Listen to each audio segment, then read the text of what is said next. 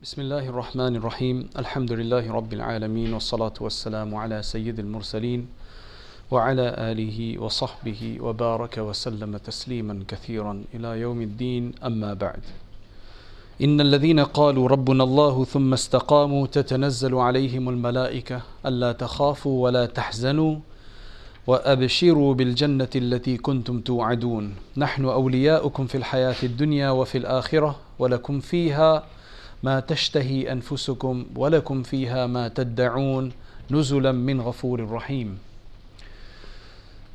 Dear friends, nice to be with you here today, this evening. And this is a wonderful series that has been initiated here, and it's my honor to be here to deliver the first of these series on the great Imam A'zam Abu Hanifa al-Nu'man ibn Thabit al-Kufi. The reason is that the majority of the Muslim world today, they, for whatever reason it is, they have some kind of affinity with one of these four Imams at some level of the other. We're talking about after about, you can say, 12 to 1300 years since these Imams, and they were not all contemporaries, and I'll explain that just to set the scene for you afterwards. But for over 10 centuries, 11, 12, up to 13 centuries, there have been people who have been influenced by these four. And there was no agreement that, okay, I'm going to choose, that the Prophet ﷺ said, I'm going to choose these four people. I mean, these people never met the Prophet ﷺ. The earliest of the four is clearly Imam Abu Hanifa, rahimahullah. He was born in 80 Hijri. So 80 Hijri is, you can say, the beginning, towards the beginning of the Abbasids. It's obviously 80 years after the migration of the Prophet ﷺ. And you've got some Sahaba left, you've got some companions left.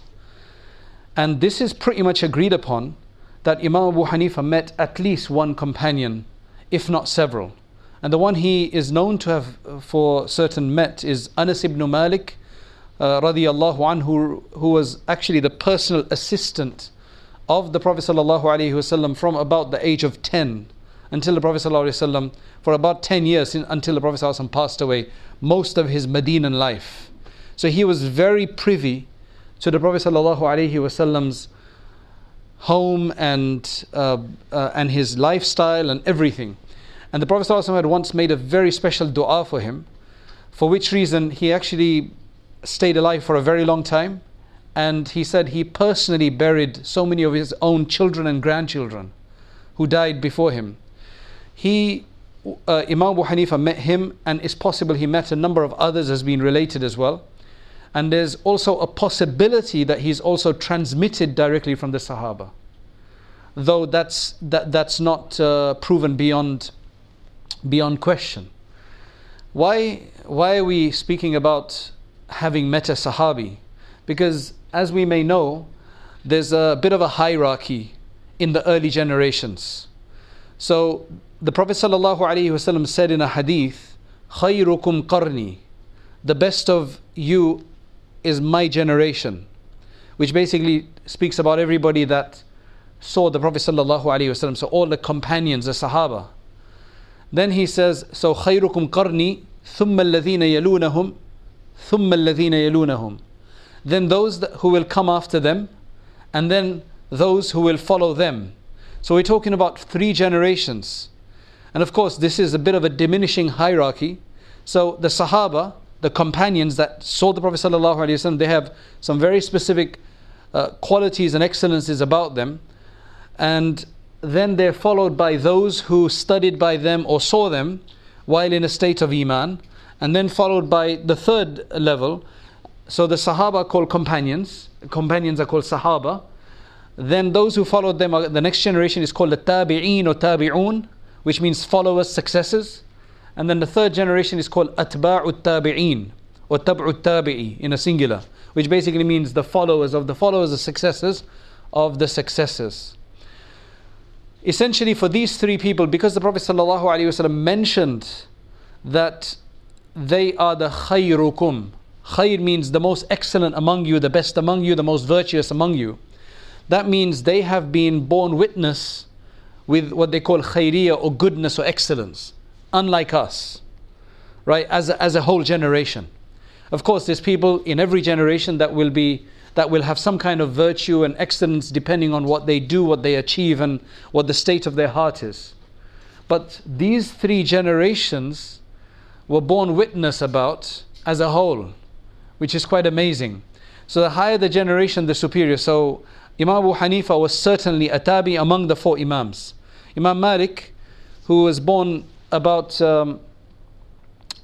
maybe within a decade or so after him, he was not considered a tabi'i. But Imam Abu Hanifa was, even though Imam Abu Hanifa was actually in Kufa, and Imam Malik rahimahullah was actually in Medina Munawwara, because by that time many of the Sahaba were probably in Medina Munawwara, maybe passed away, and the others who were probably alive were probably in different parts of the world.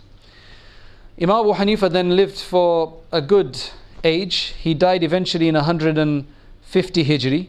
So that means he was 70 years old when he passed away. That's very interesting is that 150 Hijri is the same year in which Imam Shafi'i is born.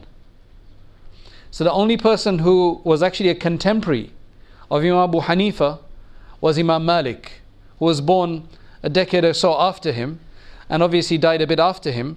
That's why Imam Shafi'i, who was born in 150, gets to study at a very young age, about 9-10 years old. He gets to study with Imam Malik in his old age. And then comes Imam Ahmad ibn Hanbal, who comes later. Imam Shafi'i was born in 150. He died in 203 or 4, right, Hijri. He was only about 50 something years old when he passed away. Imam Ahmad ibn Hanbal overlaps with him. Imam Ahmad studied with Imam Shafi'i, and Imam Ahmad dies in 240 or 50 something, 240 something I think. So you can see there's a bit of a succession here. Now, why these four Imams? Why do we follow them? Why do most people have some kind of relationship to them? The fiqh that basically is considered to be the fiqh of the Orthodox Muslim Ummah, right, relates to these four. Why? There were actually a number of other so-called Imams who did what these four did as well. What did these four do? What they're primarily known today for. We're not going to focus, I just want to lay the foundation because this is the first lecture.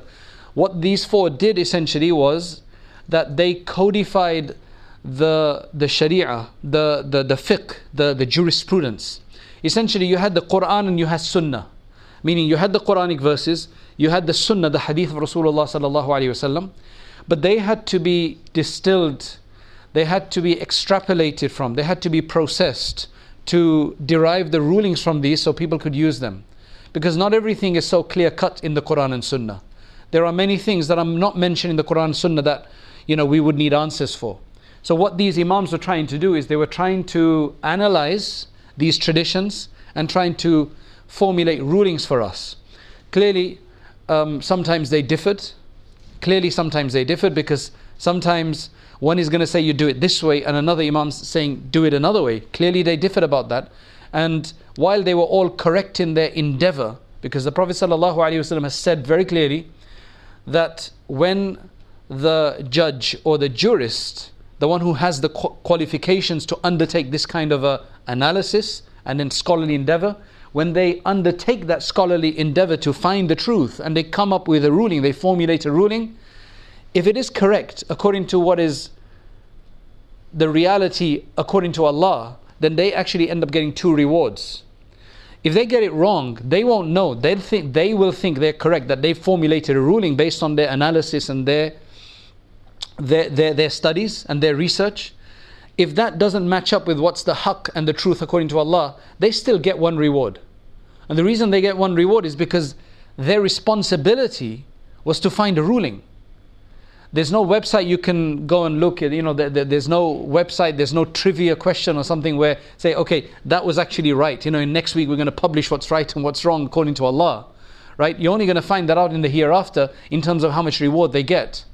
Right? So that's just to give you a bit of a scholarly kind of understanding of how the dynamics behind it. But there were not just these four. Remember, I said these four were not always contemporaries. At the same time, there were others in different parts of the world doing the same thing. So you had Ibn Hazm al-Zahiri, right, who had a more literalist approach. You had Imam Awza'i, who was the great, they had no probably greater person in Sham, in Syria. He was the Imam of Syria. Just like Imam Abu Hanifa was in Kufa. Imam Ahmad was in Basra. Imam Shafi'i probably started off originally from Gaza, went to Mecca, and he ended up in Egypt. He's buried there right now in Cairo, right? Imam Malik was in Medina Munawwara. What about the other great cities? So you had, in Egypt, you actually had Layth ibn Sa'd, right? Another great Imam there. And in Sham, you had a person called Imam al-Awza'i. Then you had Imam Abu Ja'far al-Tabari, right? The great Mufassir and historian. He also had a madhab in his time. But you know what happened over the centuries is that these madhabs, some of them did not survive. How does a madhab survive? What's a madhab? A school of law. That particular, these scholars that I've mentioned, the four Imams and all these others, they obviously came up and extrapolated a body of masail, a body of rulings, right? Now, for anything that I say, I have to either write a book or I have to teach several people. Otherwise, I'm going to, all whatever I've said, whatever knowledge I had is going to die with me. Right? That's quite a natural thing, isn't it? So you're going to have to produce some papers, you're going to have to write a book, you're going to have to give seminars, and you're going to have to be influential enough that people actually pick up from you and then proliferate your thought. So essentially for these other Imams, that didn't happen. Meaning for these other great scholars, it didn't happen. Their madhab, their school of law, their codifications, their body of laws that they had formulated did not carry on. Whereas for Imam Abu Hanifa, Imam Malik, Imam Shafi, Imam Ahmad, at varying different degrees, their madhabs endured until today. That's why if we look at the Muslim Ummah, proportionally speaking today, you could say that the overwhelming majority, if they're followers of a madhab, as the majority generally are, right, they're followers of the Hanafi school, followed by the Maliki school is actually probably has more followers than the Shafi'i school, because a lot of North Africa is Maliki, right, and that's a huge population there. Followed by the Shafi'i school is probably third, though the Shafi'i school in the West seems to be probably a bit more popular than the Maliki school. Well, actually probably about the same. So you have the Hanafis who probably have the greatest amount of following, followed by Malikis, followed by Shafi'is, followed by Hanbalis, right, who have probably the smallest amount of followers in that sense. And there's even those who are generally tend to be followers, there's very, very few who are, you can say, ardent followers of the Hanbali school. A lot of them tend to shift away in quite a few masail where, you know, they think that they've got a stronger opinion elsewhere. So it's not a very strong school in that sense, though it was obviously in the past. Now let's talk about Imam Abu Hanifa. I just want to set the scene. So Imam Abu Hanifa starts this off. What makes him so popular? We've got one statement by Imam Shafi'i himself. He says, الناس عيال على أبي حنيفة, right? Basically, fil fiqh, in jurisprudence, everybody is dependent on Imam Abu Hanifa. Now that's quite an amazing statement that he makes, despite the fact that he doesn't take Imam Abu Hanifa's views in everything, right? He clearly has respect for him, clearly praises him for this, but he has his own school, right? He studies with Imam Malik, his school is very different to Imam Malik's as well. So he's clearly got his own mind. He's a very independent thinker, there's no doubt about it. But what then makes him say that people are dependent on Imam Abu Hanifa in their fiqh? So one of the ways to understand that is that Imam Abu Hanifa is probably responsible for the first codification work. You could probably say that he was probably the first person to fill this gap. As Islam spread, 70 Hijri, 80 Hijri, when he starts doing his work, it's probably about 90 Hijri. It's very interesting where he came from and what's his life story. That's when he started doing his work, formulating the fiqh and jurisprudence. He was the first to try to codify it, to try to bring it together. Now, when something has been unprecedented, then there's only the very bold and confident and highly resolute people will probably try to go and fill that gap. Most of us are followers. Most of us just do what others do because we copy, because that's the safest way to do things. There's very few people who are actually willing to go out on a limb and do something different. Now, among those people, you've got those who go out and do something radical and different, who mess it all up. And then you've got those people who get it right. That's the tawfiq of Allah subhanahu wa ta'ala. Right? That's the tawfiq. That's a divine enablement from Allah subhanahu wa ta'ala. So Imam Abu Hanifa blazes this path. So he's a pioneer, I would say, in extrapolating all of these extra issues, right? Including a lot of hypothetical issues. He literally had, you could say, a factory of fiqh, where he had this is what's different from his madhab to other madhabs, that he had approximately 30 people of various different proficiencies, whether that be in Arabic language, in hadith, in analogy, in analysis, and in Quran tafsir, and so on. And he had all of them together, and a lot of the masail, a lot of the rulings that have been formulated through him, they come through the committee.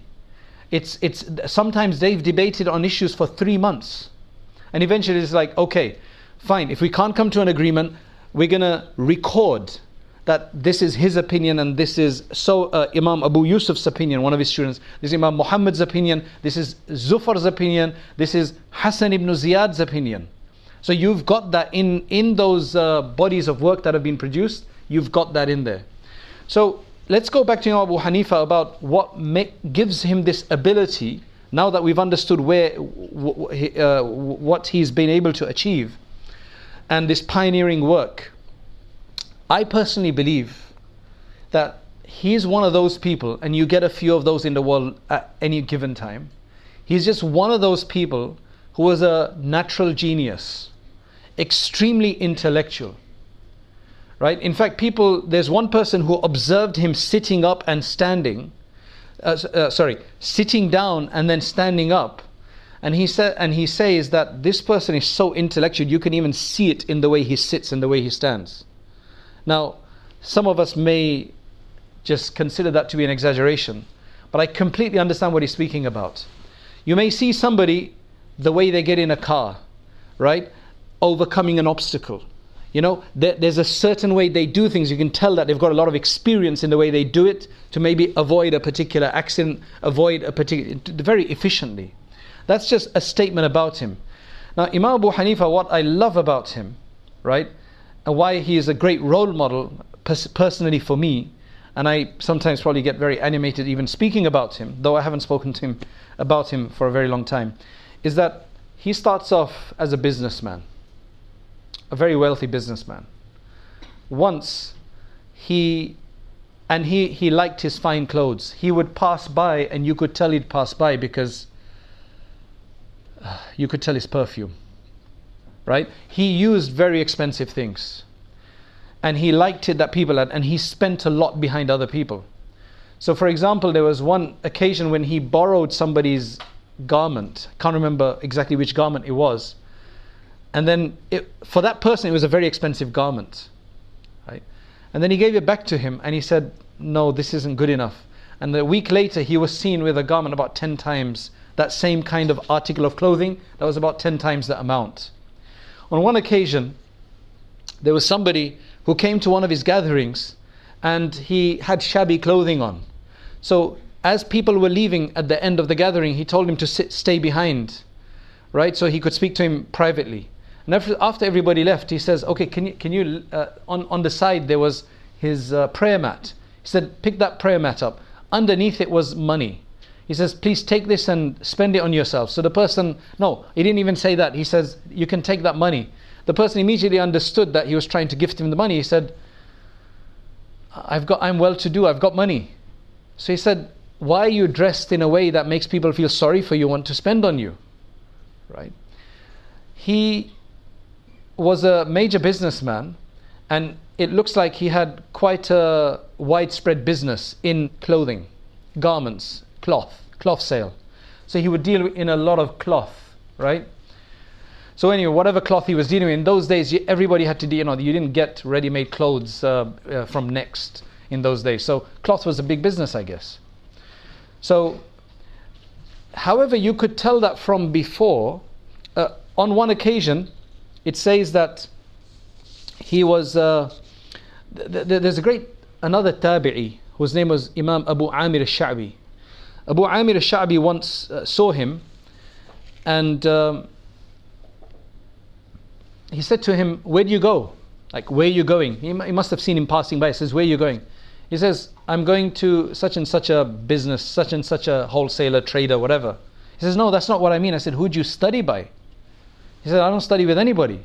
Now remember, he's older. He's 20 something years old probably, right? He's not as other people start at the age of 10. Or Imam Shafi, he had memorized the whole Quran, and he had memorized the Muwatta, which is the hadith collection of Imam Malik, right, by the age of 10 or 12. So when he went to Imam Malik as a young boy, and Imam Malik had already retired, right, and he said, "Can I study with you?" So he looked at him and he thought, okay, this person seems very promising. So against his normal schedule, he said, "Okay, I'll teach you, but go and call one of my students who know the Muwatta." He says, "I've memorized it." Right? So he started very young. He died very young. Imam Abu Hanifa started later. Obviously, he was a lot more mature when he started. So once when he said that to him, "Where are you going?" And Imam Abu Hanifa said, "I'm going to such and such a businessman." This was when he was passing this Imam Sha'bi's house. So he mistook him from one of his students. Says, "Where are you going, young man?" Imam Abu Hanifa says, "I'm going to see that businessman." "No," he said, "whose classes do you attend?" He says, "Nobody, sir. I don't attend anybody's classes." So Sha'bi said, "I see signs of intelligence in you. You should go and sit with the learned men." Right? You should sit with learned men. Now I'm going to say that here, anybody who thinks he's really good at science or whatever else you're studying, then I think you should go and study the deen. Right? I'm going to say that to you. I don't know you guys too well. I know a few of you, and I know one of you is supposed to be in class right now. All right? But I really think that if you're what Imperial College makes you out to be, right, and you think you want to change the world, then go ahead and study well in what you're doing here, but supplement that with that knowledge with your studying the deen. Inshallah, with what intellect Allah has given you, maybe you could be the next Imam Abu Hanifa, right? Why should you think any less than that, right? At least if you think that, you may get somewhere with it. And mashallah, you do have a few students here who are already doing that, and from other universities who are already doing that. So you should definitely think about it, right? I'm trying to be the Imam Sha'bi looking for the next Imam Abu Hanifa. All right? And I'm not joking about this. Seriously, I'm not joking about this.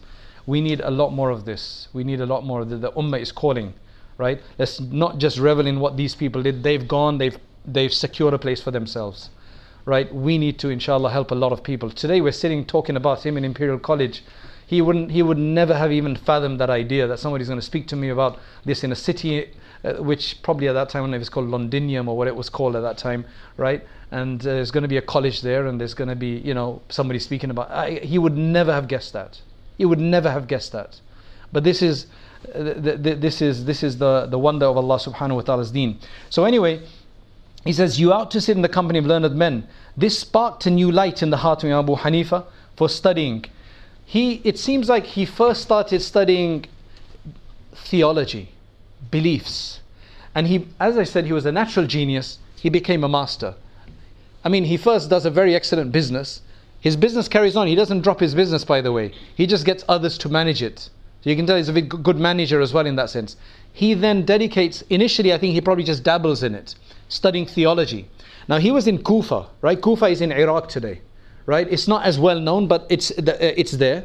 The other city close by was Basra, like you can say the other city that both cities had been established during the time of Umar radiallahu anh.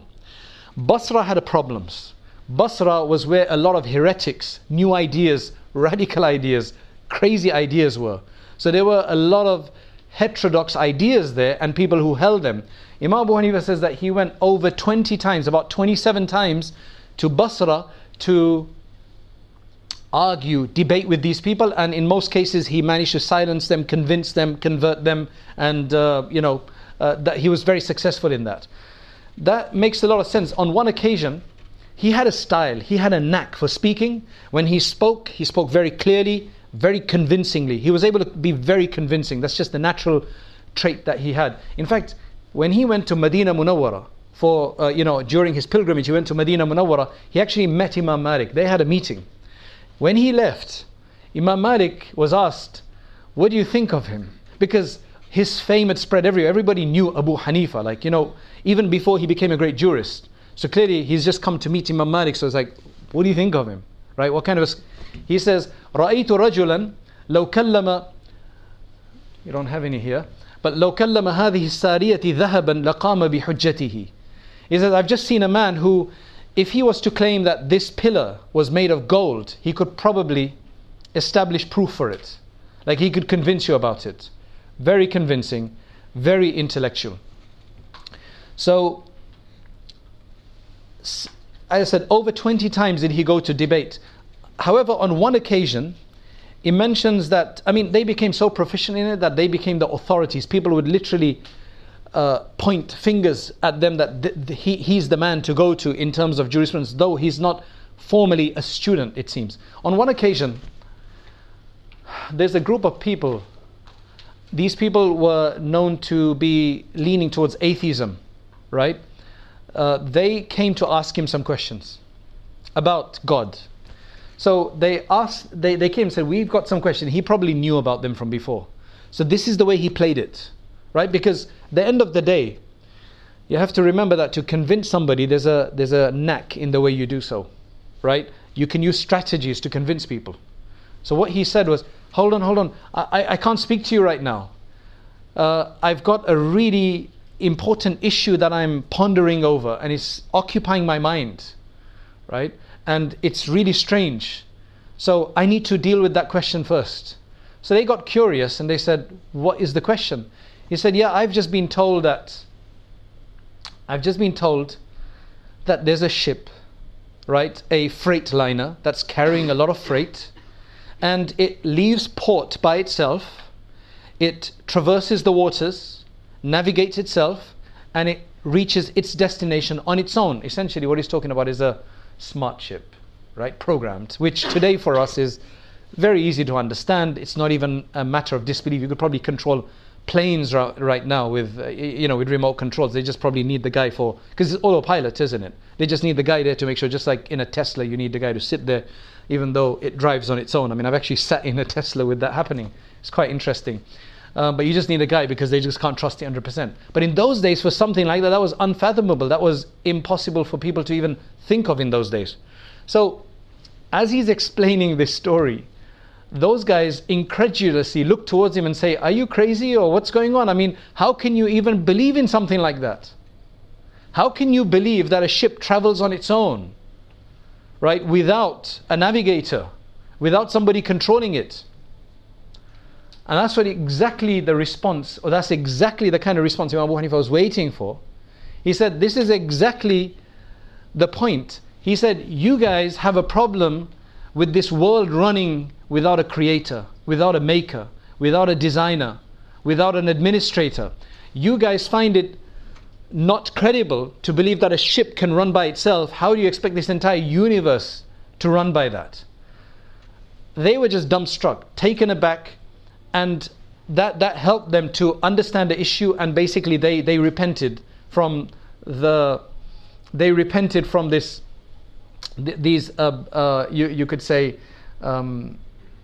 these beliefs that they had, these doubts that they had come about it. Now that was a much more effective way than to sit them down and trying to give them proofs, because they probably heard them all. You can tell that he was just very good at arguing the case.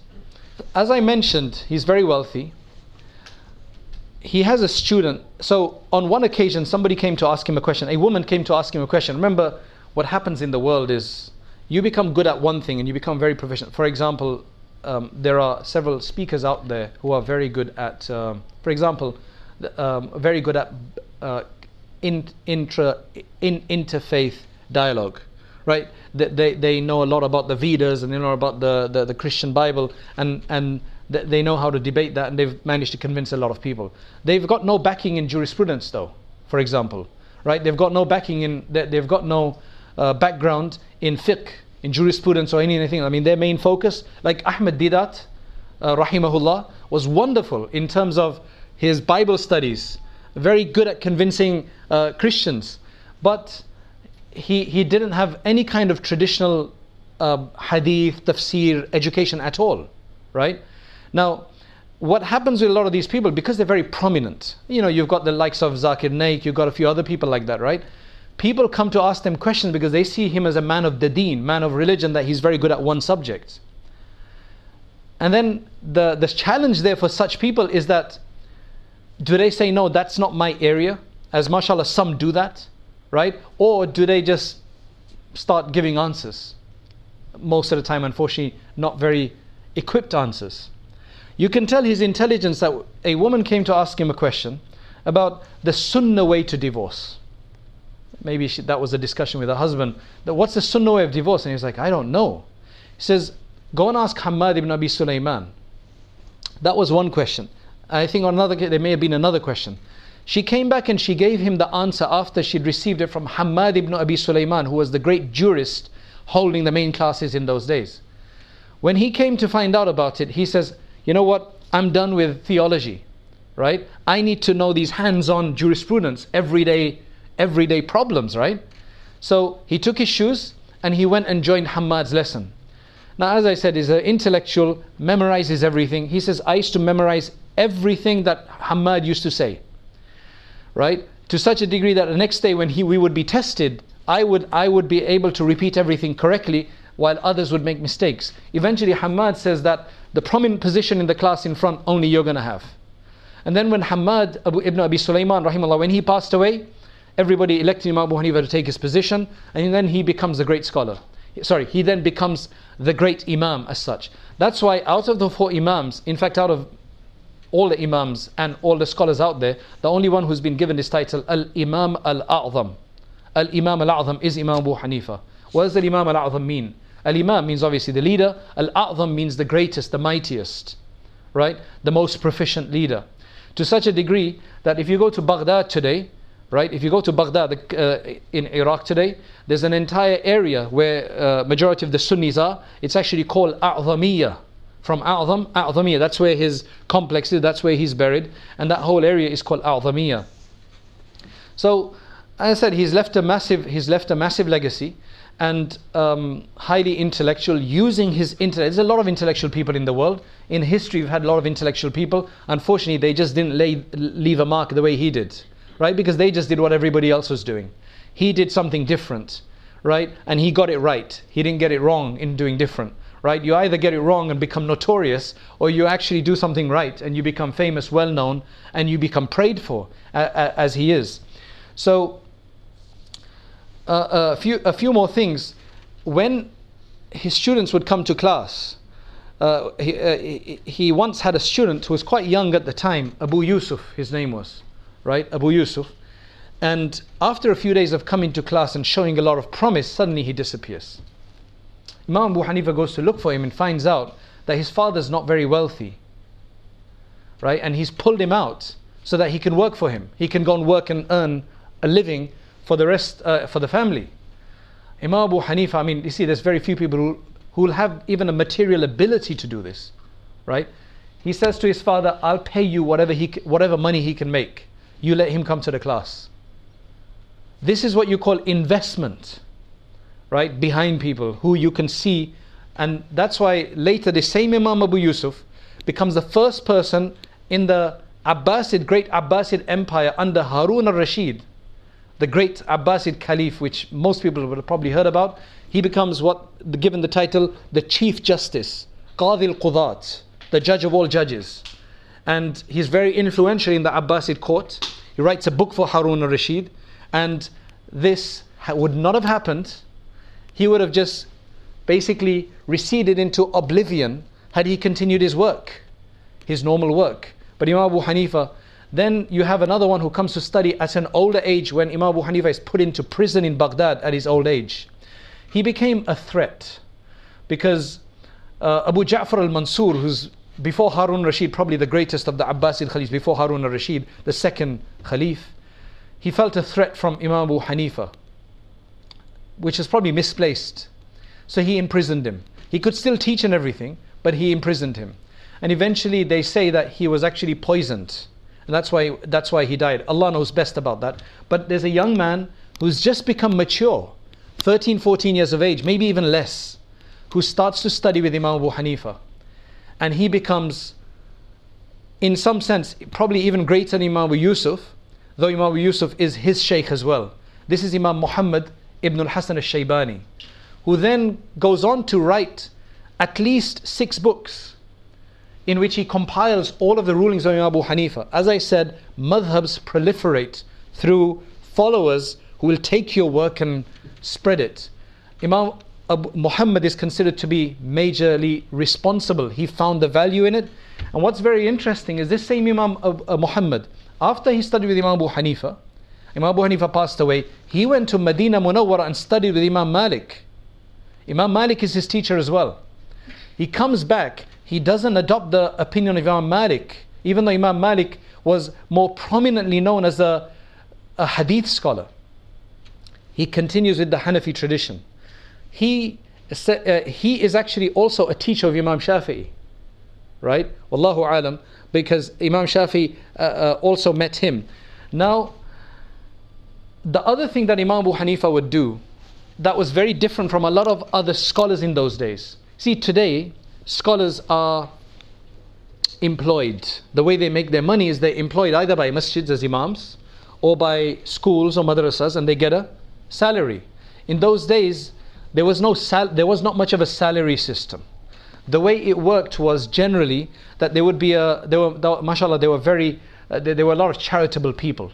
They would establish endowments, right? They would establish endowments like this is an endowment for the scholars of this school who are teaching here, or this is an endowment for the teachers of that school, or for the scholars of this city, or for the scholars of this area. These were endowments. Unfortunately, we just don't have enough of these today. That's why we've actually had to, the imams and the scholars have actually had to start being employed as such. So they would receive money through these endowments, or they would receive money directly as gifts from wealthy people, which would then enable them to give lectures in the masjid for free and go and teach in their homes or in other places for free. There was no stipend as such. I don't think students paid in those days. I don't think there was a fee system. Wallahu alam. I haven't looked at this in detail, but that would have been a wonderful time. You could just go and study for free. You don't have to pay 9,000, 6,000, 4,000, 3,000, or whatever it was. All right. The only problem with that is sometimes you could be muzzled because of where your money is coming from. It's possible you have to be careful how you responded to certain questions related to that person or whatever the case was. Imam Abu Hanifa, the thing about him is a lot of self-dignity, and Allah had given him this business due to which he did not have to go to anybody. On one occasion, Abu Ja'far al-Mansur had an argument with his wife. They called in Imam Abu Hanifa as an arbitrator, right? The argument was something about taking more than one wife or something, all right? Typical argument. Abu Ja'far al-Mansur puts out his claim. He says, "Ya Imam, tell me, isn't it right that a man can have up to 4 wives?" Right? So Imam Abu Hanifa says, yes, Allah subhanahu wa ta'ala says so, it's right, yes. And then his wife must have said something. So Imam Abu Hanifa then said, but Allah subhanahu wa ta'ala only allows you up to 4 wives if you can do justice. And if you cannot do justice, then you're only allowed 1. Right? Now, that obviously silenced the whole issue, because that maybe the information he'd given originally was going to be abused, but immediately he understood the situation. He could have only done that because of independence. You're speaking in front of the Khalif of the Muslim world. I mean, not just of Kufa or Basra or Baghdad. Right? You're talking about the Khalif of the world, who could just literally snap a finger and have you killed. But he was able to do that. Later he goes home, and somebody comes with a huge amount of coins, gold or silver coins, that the queen has just sent you this. He says, please take it back. I did not do it to please the queen. I did it because I wanted the truth to prevail. So take all of this money back. He had the independence to do that. That's why one of the I consider this to be a sunnah of Imam Abu Hanifa, that another thing that he used to do was that he used to dedicate a percentage of his wealth, of his income, a percentage of income for the scholars of the city. And that would be given to his students and the scholars of the city. I find that so amazing. The reason is that our deen, our religion, can only survive.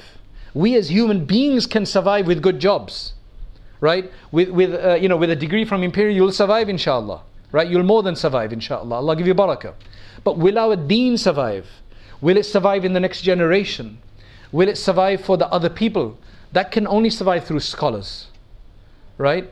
That can only survive through scholars. If I'm going to help other scholars, especially those who are doing very good work, I'm going to help them with a bit of money here and there, then I'm encouraging them.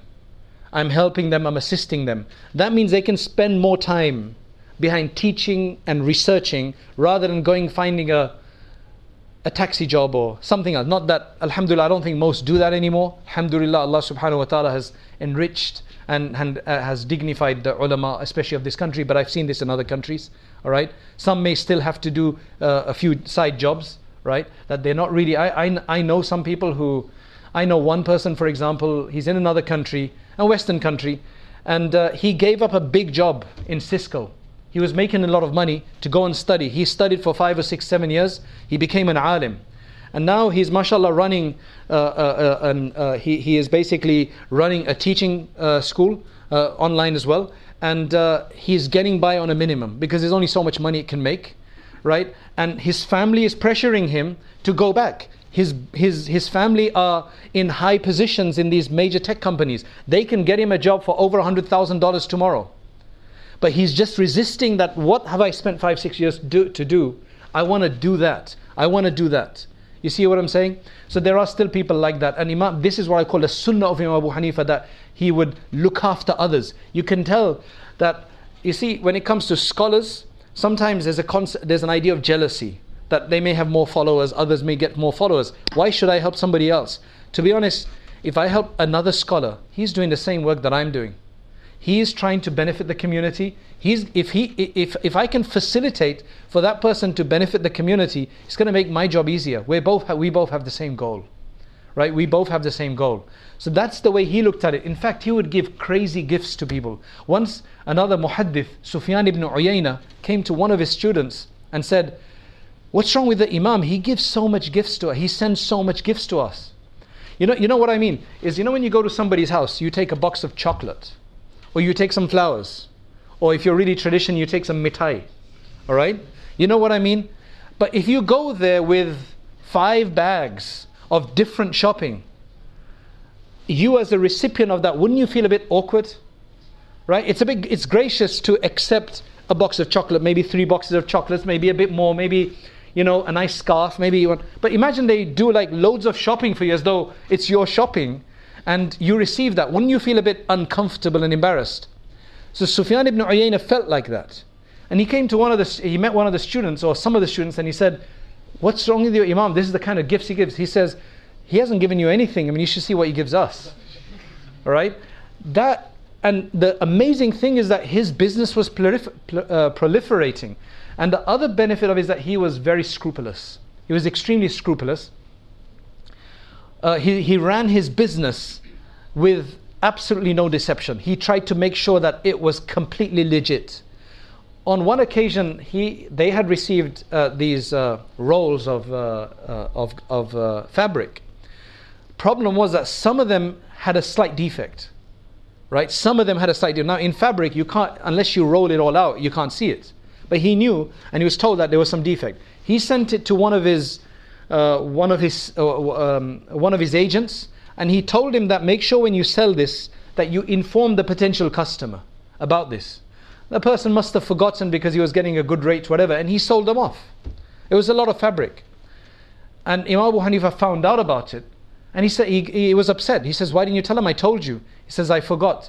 He donated the entire proceeds of that he donated, right? You can tell that when you do things like that, you basically save your wealth from a haram element, which pollutes the rest. It's like a cancer, essentially. People think that I can make more money by doing a few easy deals here. Easy generally means problematic, right? But the barakah is not there. The barakah is not there. The barakah is not there, right? That's just the way things are. When you make easy money, easy come, easy go. why is there criticism about him?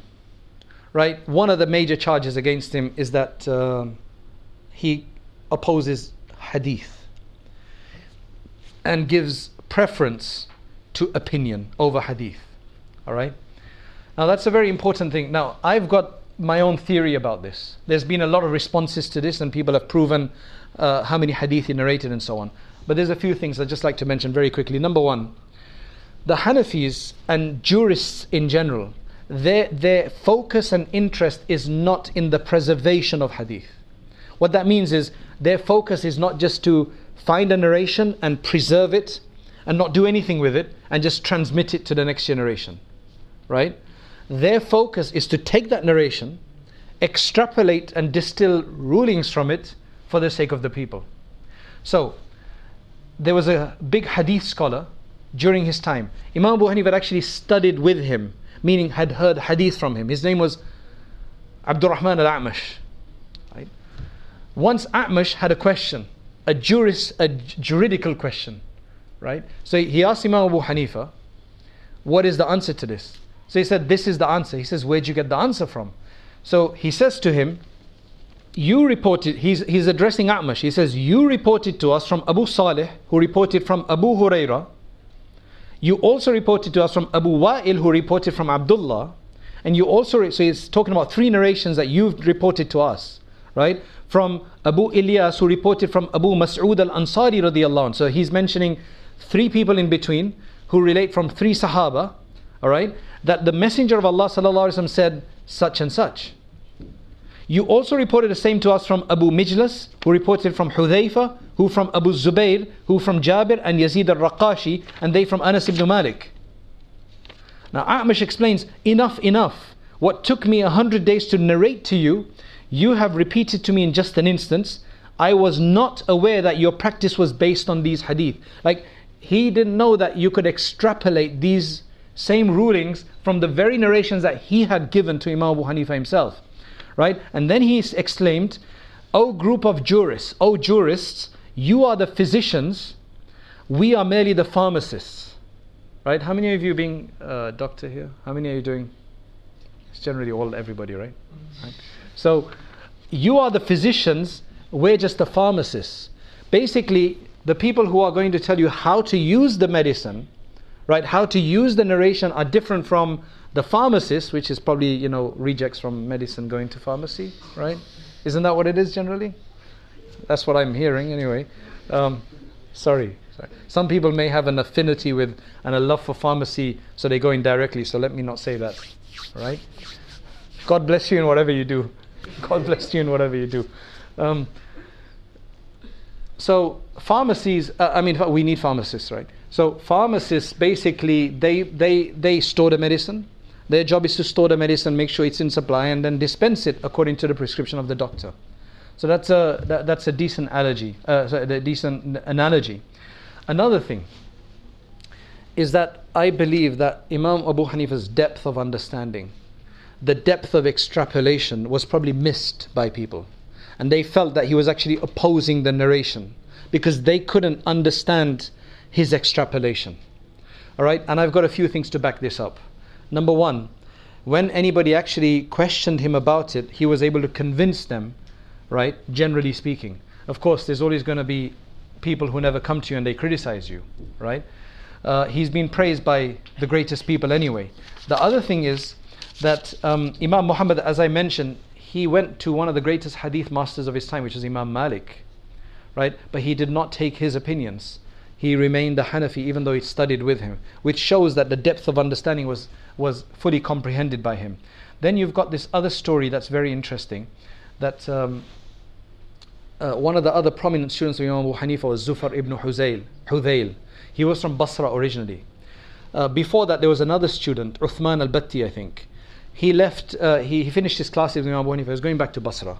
So Imam Abu Hanifa gave him an advice. He said, when you go to Basra, nobody knows us there, right? So make sure that you don't start your own classes.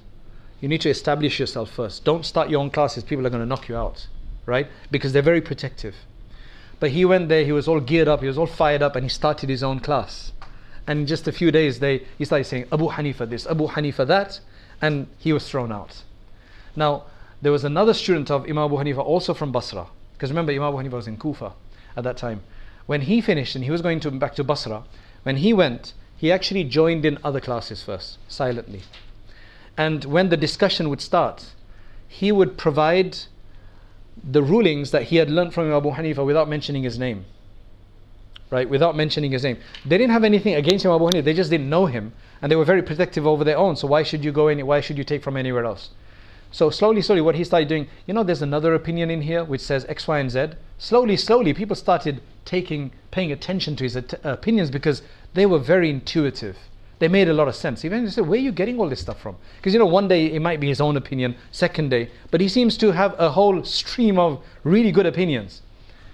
Where are you getting this from? Oh, I studied with Imam Abu Hanifa in Kufa. That's how the madhab of Abu Hanifa eventually started in Basra, right? And that tells you how to work in a new community as well, right? So that tells you the profoundness of it once people get to access to it. Another story is that Imam Abu Hanifa had Imam Muhammad had a famous student called Muhammad ibn Sama'a.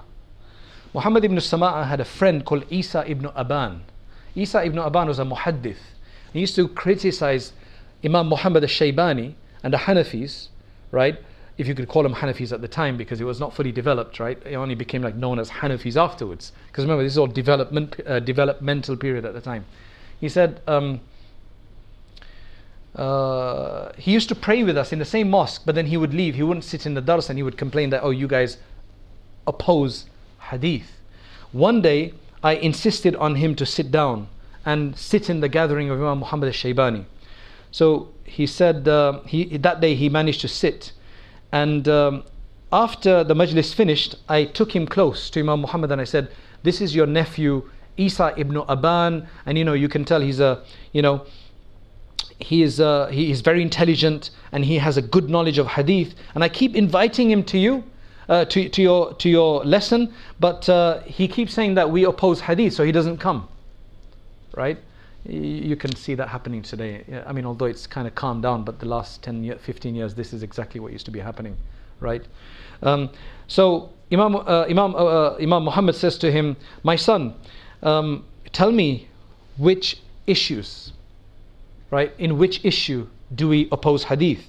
So he mentioned a number of issues, and Imam Muhammad started answering him and telling him that, okay, the reason we don't take this hadith is because that's abrogated. This one, there's another one that opposes it, etc., etc. Mentioned a number of dalail. And after we left, he turned around to me and he said that, you know what, there was a veil between me and the light. All this time there was just darkness for me. There was a veil between me and the light, and Allah subhanahu wa ta'ala has now lifted it. And I never knew that there could be somebody who has this kind of knowledge, right, that's teaching people. After that, he went and he became a student of Imam Muhammad ibn al-Hasan al-Shaybani, and then, mashallah, he became a great jurist, and then he actually wrote one of the first usul al-hadith works for the Hanafi school later on.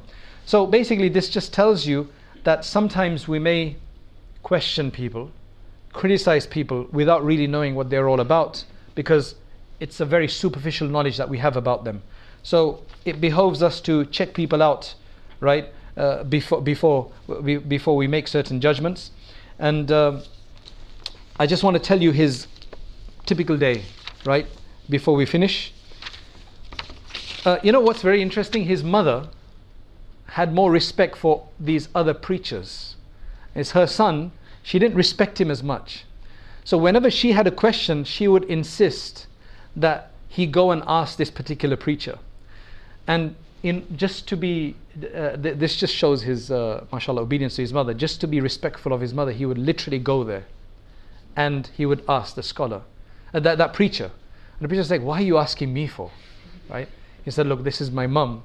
So if the preacher didn't know the answer, he would say, okay, tell me the answer. So Imam, when he would give him the answers, then he would repeat it. So he's like, he heard it, and then he would tell. On some occasions, she wouldn't trust him. He said, take me to him. So she would be on the animal, the mule. He would ride with her to him, and the person would be embarrassed. And if he didn't know the answer, he'd say to Imam, what's the answer? What's the answer? He would say, oh, is this that? And then he would just, yeah, you're right. Right? So they would make this play just to convince her. Sometimes in his gathering, There would be people that would, maybe, you get that. I mean, just 2 Jumu'ahs ago, I started Jumu'ah in one place, right? And somebody stood up about 5 minutes into it, and he said, "You've come so late, and can you just quickly wrap it up?" What happened here, right? The others kind of started on and said, "Look, just leave it." Eventually we found out that because it was, the winter times, right? He thought it was 12:30, and this was now 1 o'clock, right? He thought it was already changed or something. So you get that. Now I try to keep my cool, right? Because otherwise it's very easy. You're in a position where people are going to listen to you anyway, and everybody is willing to grab them and beat them up, and So on one occasion, he told everybody to stop. He says, "Look, I'm in this place. I need to be able to listen to my criticism, then see whether it's right or wrong." One guy, he started criticizing him. He walked, even after the gathering, he kept saying things to him. Imam Hanifa said nothing to him. Eventually, he got to outside his house. He said, "Look, now I'm going to go into my house, which is my private property. If you've got anything else to say, just finish off here. I'm willing to listen to you. And then I'm going to go in." Right? He had a lot of forbearance. He was very calm, very quiet generally. And his daily routine was as follows. After the Fajr prayer, he would go and deliver a class in the masjid. And then after that, he would spend time responding to fatwas, questions people have asked him. They came from far and near. Then that was followed by another fiqh, that was followed by a session in which they would compile the fiqh with his students. That was a very special lesson. And whatever decisions were reached unanimously, they would then be recorded, right, which is found in Imam Muhammad's books. After doing his Dhuhr prayer, he would then go home, right? And then if it was summer, he'd have a little nap. Then the Asr prayer was followed by another session of teaching, after which he would then go around the city meeting friends or visiting sick, condoling the bereaved, helping the poor. He would go out and do his external acts. After the Maghrib prayer, there was a third teaching session. How long is his day? It's like it's never ending, right? We don't even have that time. But that's because barakah. When you do things for Allah, you actually get more barakah in time. I'll tell you this from experience, right? And that would continue until Isha prayer. Now after Isha prayer, the Imam would start his private devotions, his private worship. Sometimes they would continue throughout the night. During winter, he often slept in the masjid until the Isha prayer, from after Maghrib, after which he would spend much of the night in performing the Tahajjud prayer, reciting chosen passages of the Quran, repeating devotional formulas, and sometimes he performed them in his shop. Now clearly he had a family, because his son was Hammad ibn Abi Hanifa. He clearly had a family, but this is probably not talking about the way he did it throughout his life. This is probably later on, when he's probably retired from a lot of things. Maybe that's when he did this. I just want to put it into perspective, because you're probably going to, what about his family, right? He's probably retired eventually at the end, right? He's old. Maybe that's when he was doing this. Wallahu alam.